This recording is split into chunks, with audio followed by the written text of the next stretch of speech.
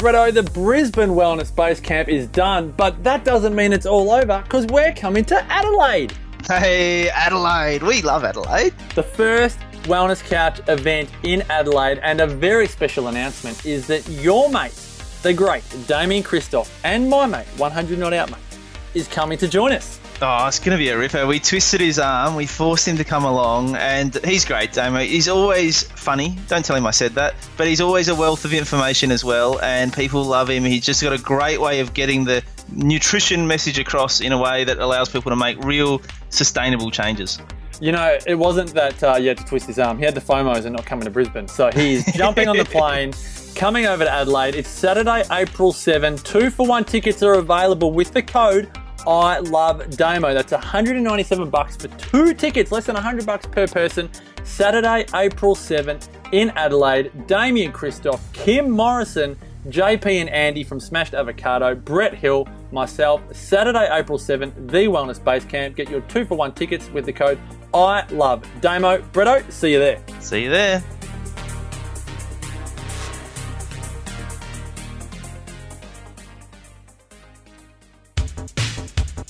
TheWellnessCouch.com, streaming wellness into your lives.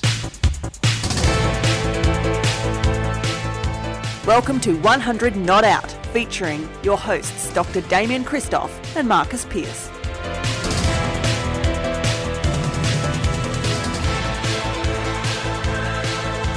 Welcome to 100 Not Out, a weekly show dedicated to helping you master the art of aging well. Marcus Pearce here with you, and as always, it gives me great pleasure. I am so excited to speak to the fabulous co-founder of The Wellness Couch and The Wellness Guys. I love him to bits. He is my brother from another mother. He is Dr. Damien Christoph. Hello, legend.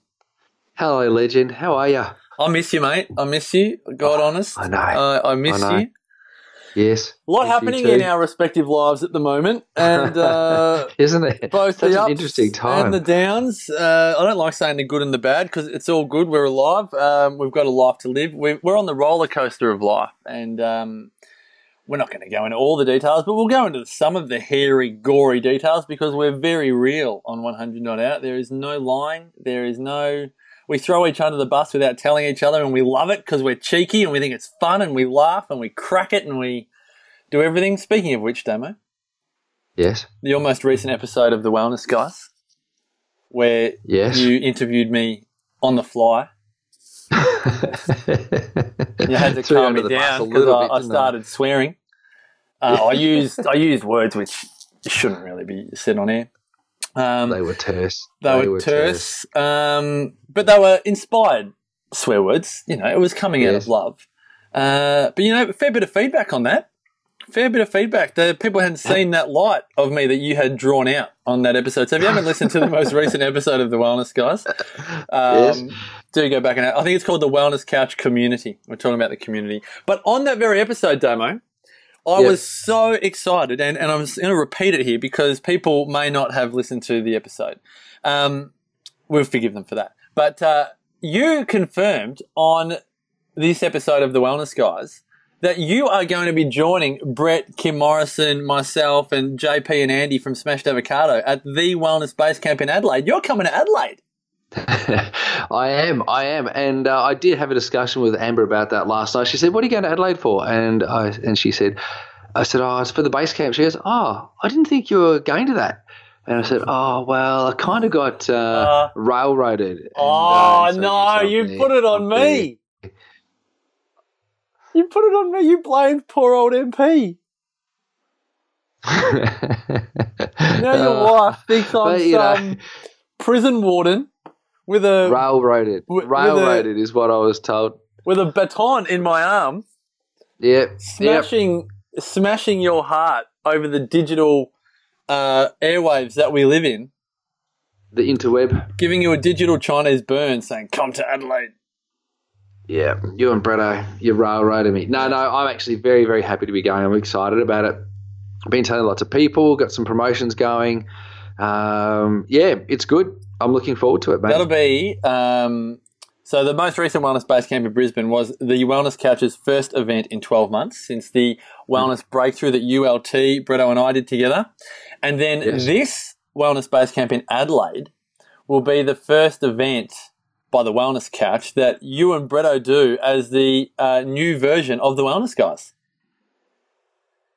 How's that? How is that? No, it's not out. Like I think it's fascinating that it's taken so long to get there, but I think it's also great because it's a line, it's a point, it's a mark that marks, you know, a new direction. It's marking the future. So if you listeners are as excited as I am that Damo is coming to Adelaide, Saturday, April 7 for the Wellness Base Camp, Kimmy Morrison, Brett Hill, Damo, myself, JP and Andy from Smashed Avocado, Saturday, April 7. Go to thewellnessbasecamp.com, and when you click register, there'll be a little promo code space, and you enter the words I love Damo, ILOVE Damo, and you'll get 2-for-1 tickets. It's only $197, so less than $100 per person for the Wellness Base Camp. Cannot wait. Cannot wait. But amongst all the good news, Damo, on that very same episode of The Wellness Guys, I must say I was floored by the news that your grandfather, who gets a fair mention on 100 Not Out, had a fall. The good news is, as you've told me, that he is on the improve. But for those people that don't know, can you just explain what happened to Papa? Yeah, so it was a couple of Sundays ago. I gave him a call and he didn't answer the phone. I thought that's very strange. So I called again and left a message on the answering machine and just kept talking just in case he was making his way to the answering machine or the phone, and he didn't make it. And then I thought, that's very weird. I hope he hasn't had a fall. Thought I'd give my mum a call and gave her a call, and she didn't pick up the phone. I thought, that's very strange. She always picks up the phone when I call. Or when my brother calls, and so I thought, very, very strange. So I just let it go for a couple of hours. Then Mum called back and she said that Papa had a fall and that he was in the hospital. And so he'd been taken to the hospital with a lot of blood, and they weren't too sure where it was coming from. And he was, quite out of it. Didn't really know where he was or what was going on. So I went to the hospital. He'd fallen, tripped, because Papa's, he's decreased his mobility. He's not moving as much as what he thought he would. But he, he doesn't move as much as what we thought he would, or, that he probably should. He sits down a lot through the day, and he now shuffles. He doesn't really take full steps. He shuffles. And so we think he caught his feet on the edge of the pavement, and then he's fallen sideways and landed with his ear first on the very, very sharp edge of a brick chimney of his house on the outside, and it's cut his ear in half, basically. And, and so there's blood everywhere. It's knocked himself out, and he's been very disoriented.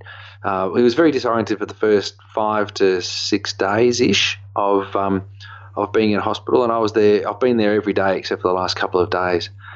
Just checking in and seeing how he's going, and he's made incredible progress. But there's just some really interesting things, when there was a review done of his medication, because at the age of 90, I think you and I spoke about this on a podcast. Maybe it was on the Wellness Guys many years ago. That when my grandfather turned a certain age, he went to the doctor, and the doctor said, what medicines you on? And he said, I'm not on any medicines. And they said, we've got to have you on some medicine. We better change that then.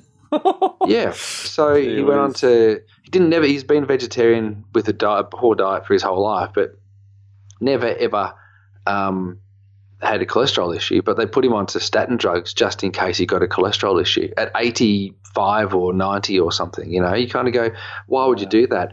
Anyway, then he started getting some side effects from that and went back to the doctor. The doctor said, we better give you something to fix that. And then that became a bit of a problem, and he started having some other pains. And so they started giving him paracetamol, and then he went from paracetamol into morphine derivatives or opioid derivatives, so codeine, morphine.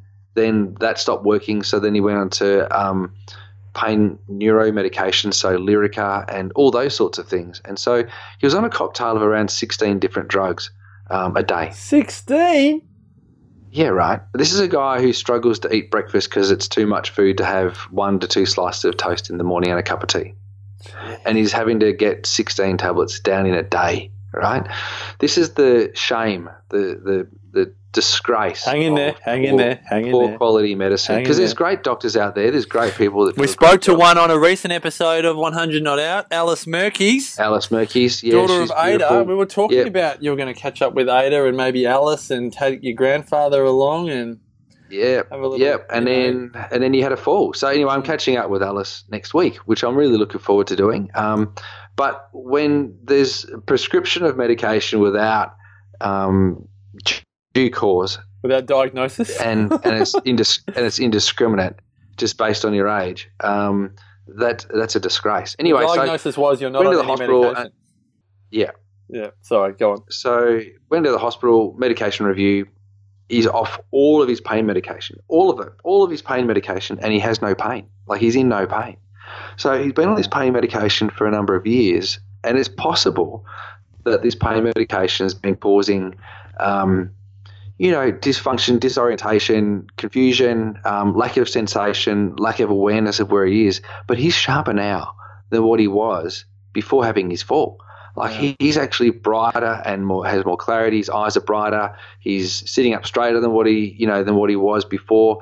I actually think he was so drugged up that he was getting confused because he's now nowhere near what he was before he had the fall. Like, we all were commenting, geez, Papa's, really struggling at the moment and he's going downhill really fast. But I tell you what, his ascendancy from he's basically, it seems like he's stolen victory from the jaws of defeat. He's jumped out of the grave and back up to the pulpit. He's back up there doing everything right. Yeah, and this is what, I said to you before we recorded, let's talk about resilience, because your papa sounds like you said there, he's brighter than he was. He almost seems, based on your words, like grateful that he's got another opportunity. Don't want to say bouncing off the walls, but, I'm visualising it. Is he 98, 99? Nice pun. He turns 98 in 4 weeks. Oh, sorry, 99 in 4 weeks. 99 in 4 weeks. So, I know 99-year-olds don't bounce off the walls, but you know what I mean. He's up and about. No, yes. But it's the resilience that strikes me, and I feel like, this sounds so weird to say this, but I've been close to tears or welling up regularly this week because there's just so much stuff happening. I'm not going to name names, but we want to give a massive shout out to one of our most loyal Wellness Couch listeners and tribe members who sent you and I and Brett and LT one of the most inspiring yet disturbing emails that I think I've read in my life. I read it 2 days after the base camp. So on this natural high of so much love in the Wellness Couch community and so much gratitude. And then we get this email from our listener saying, thank you guys so much for what you do, your community and your legacy. And I know it would have been hard. You've all got families to feed and your podcast for nothing. And you've been doing it for years. And ...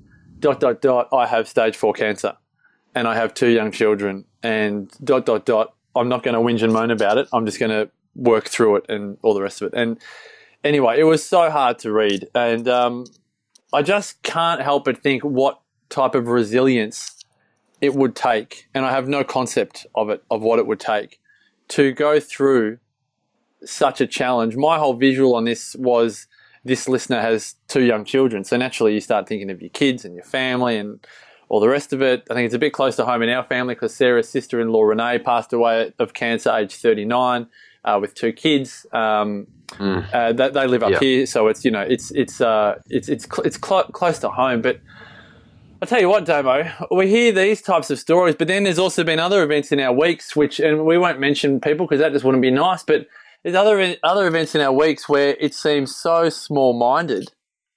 What some people are whinging and moaning about. Insignificant, really. At the end of the day. Sometimes my mum has a brutal one-liner, but she's so spot on. She always is. My mum's always right. Hello, mother, darling. Some people, Marcus, just need a tragedy in their life to know what's really important. And no one likes to hear it, but tragedies make you really realise a tragedy or the threat of tragedy makes you realise what's important in life. And I don't know where I'm going with this, Damo, but you're a few years older and wiser than I am. What's your read on this? Because it just feels like there's a lot. The roller coaster's going up or the roller coaster's going down. There's not much in the middle at the moment. So what I said is the interesting thing about this is that the person with the least resilience in these sorts of situations would roll over on their side, sucking their thumb in a corner, rocking backwards and forwards, going, "This is all too tough. This is all too tough. This is all too tough." Though, and that there is the person who might say, "Well, I live in the moment and I don't need a plan for the future," or everything's going to fall into place, and whatever. At the end of the day, the ability to get up from these things and recognize ebbs and flows as just a normal part of life, and that where there's push there comes shove, and where there's pull there's push. Whatever the metaphor is, it's never going to be linear and good. It could be up for a little bit and down for a little bit, up for a little bit, down for a little bit. The weather's not always 26 degrees and sunny. There's always ebbs and flows. Plants don't grow at the same pace all the time. People don't heal at the same pace all the time. People's love and emotion doesn't develop at the same pace all of the time. And so what we're experiencing at the moment is ebb and flow, and this challenges even the most resilient. And unfortunately, I like to think of myself as reasonably resilient. Doesn't mean that these things don't annoy me or get me down or sadden me or whatever else. Amen, sister. We did a podcast on this once before. Am I having a bad day, or is it the end of the world, or something like that? Oh, yes, I remember that one. Yeah. And it's interestingly similar themes, right? So we kind of go, well, these are the ebbs and flows of life. Now, if you think about a 99-year-old, there's been ebbs and flows. So everything from being born during the Depression and the end of the First World War, into growing through the Depression and then going and serving in the Second World War, and then moving out of that into a rebuild phase of Australia, and then having to build your own home with your own hands because there weren't enough builders around, and then living off virtually no money and feeding your children bread, and having multiple children because you're Catholic and you couldn't use contraception in those days, and all of that sort of stuff, even if you couldn't afford them. And it's just growing and growing and growing, and then just getting through, and then getting to 60, which is where the government thought you were meant to die, and so you had to work.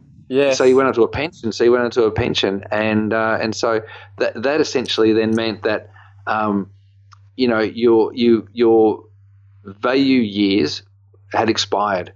So you then either make your value years, as greater or more significant with the family, with your family. So in my case, my grandmother and my grandfather came and worked for me. Well, not worked for me, worked for our family by helping my mum out, mowing the lawn or making meals or whatever, while my mum was out working, trying to put money on food on the table and looking after Troy and myself. And so they gave themselves some degree of purpose.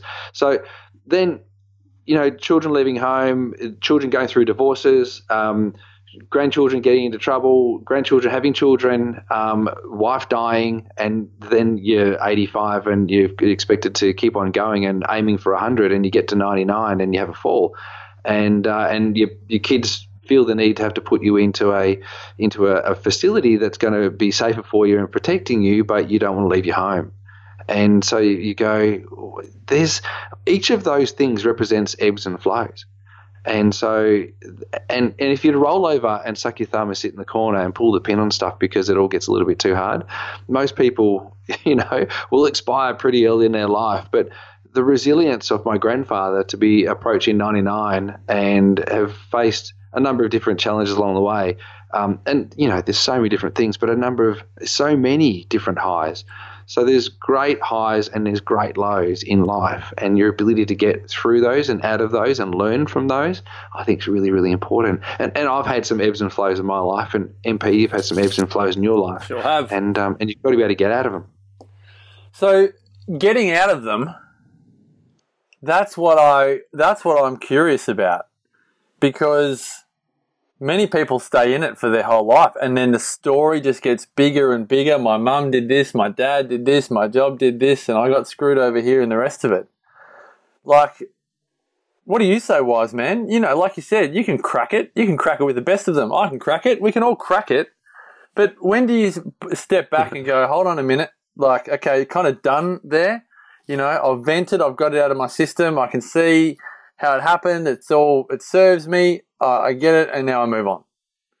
Like, that's where people get stuck. And I'm fascinated in your view on this from a crack your stress code perspective, because I'm like, what level on the stress ladder, people get stuck on, and they can't they really struggle to undo it. Is it because they don't want to be wrong? Is it because they don't want to admit that maybe it is okay to forgive and move on? They don't have to forget, but where do you think the struggle is there? There is definitely an inability for a lot of people to forgive and forget these days. It used to be a principle that was espoused to in different religions, forgive and forget. But now it's not so much a moral thing, but a decision whether or not you choose to forgive or forget, an event. It used to be one of those things that you used to pray for support with so that you could actually get, to a point where you could forgive someone and forget what they did. But these days, a lot of people really struggle with that whole acceptance of an apology. But the other thing is, too, a lot of people really struggle to apologise. That 100%, yeah. Some people just can't say sorry. Amber always says to me, the first person to say sorry wins. Yeah. And it's interesting because when you say sorry, you actually can't get angry at anybody anymore. You change the whole mood of the room. You change the whole mood of the room. Different. Yeah, absolutely.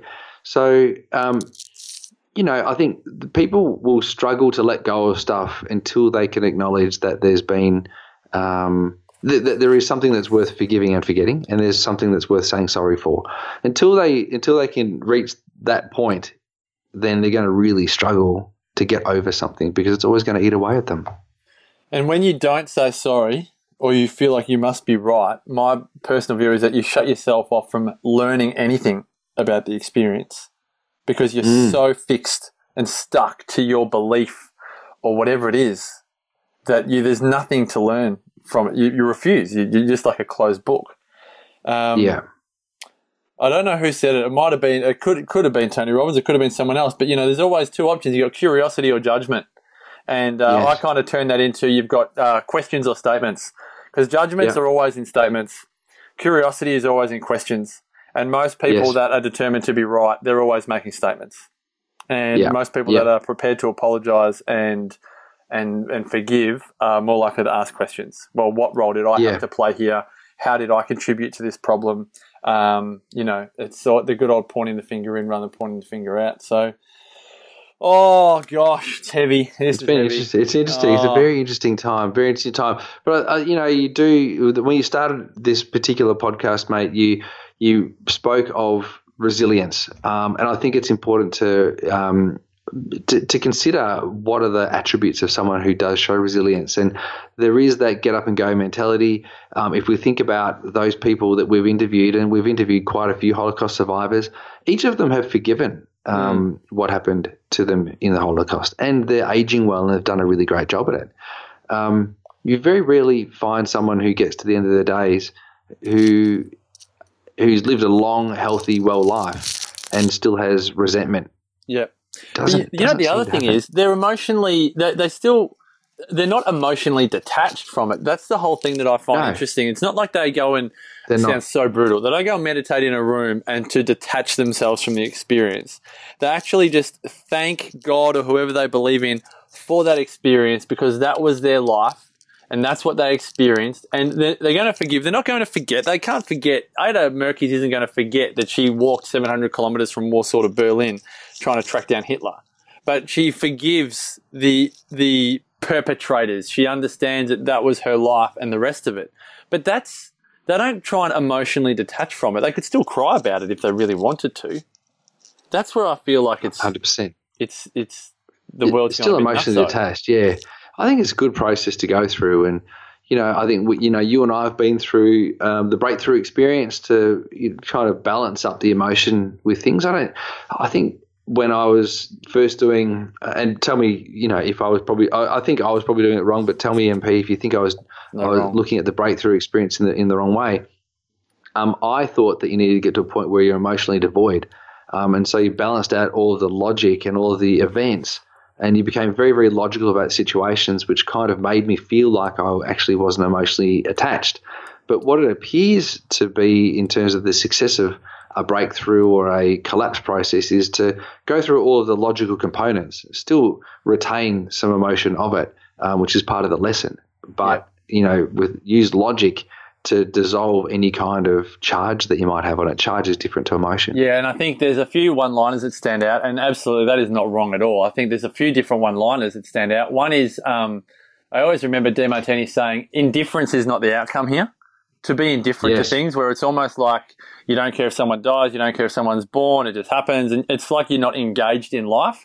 And then the other thing that hits me as you talk there is, I just remember, he would always say, just love both sides. So love the birth, but love the death, and that's where that I think is the challenge. Is like people go, how can you love death? And I said the other day at the base camp, my mum's one of 15, and the only reason why that is because my pa's first wife died giving birth to the 10th child. And then my nana came along at 33 years of age, took over 10 kids and had 5 of her own. Now, without sounding brutal, if Anne Seymour didn't die giving birth to the 10th child, we wouldn't be doing this podcast right now. My mum wouldn't have been born, and none of this would have happened. And so I thank Anne Seymour for dying when she gave birth to my Auntie Christine, not because I wanted her dead, but because her death gave me life. And brutal, yes, but life is brutal. Grateful as all get out, incredible. But I don't think it can be indifferent. I think that's the challenge in any of this, because you do see, and I know we're going over time, but you see a lot in personal growth where people have become indifferent. They don't feel anything anymore, and that's hard to watch, I think. Yeah, absolutely.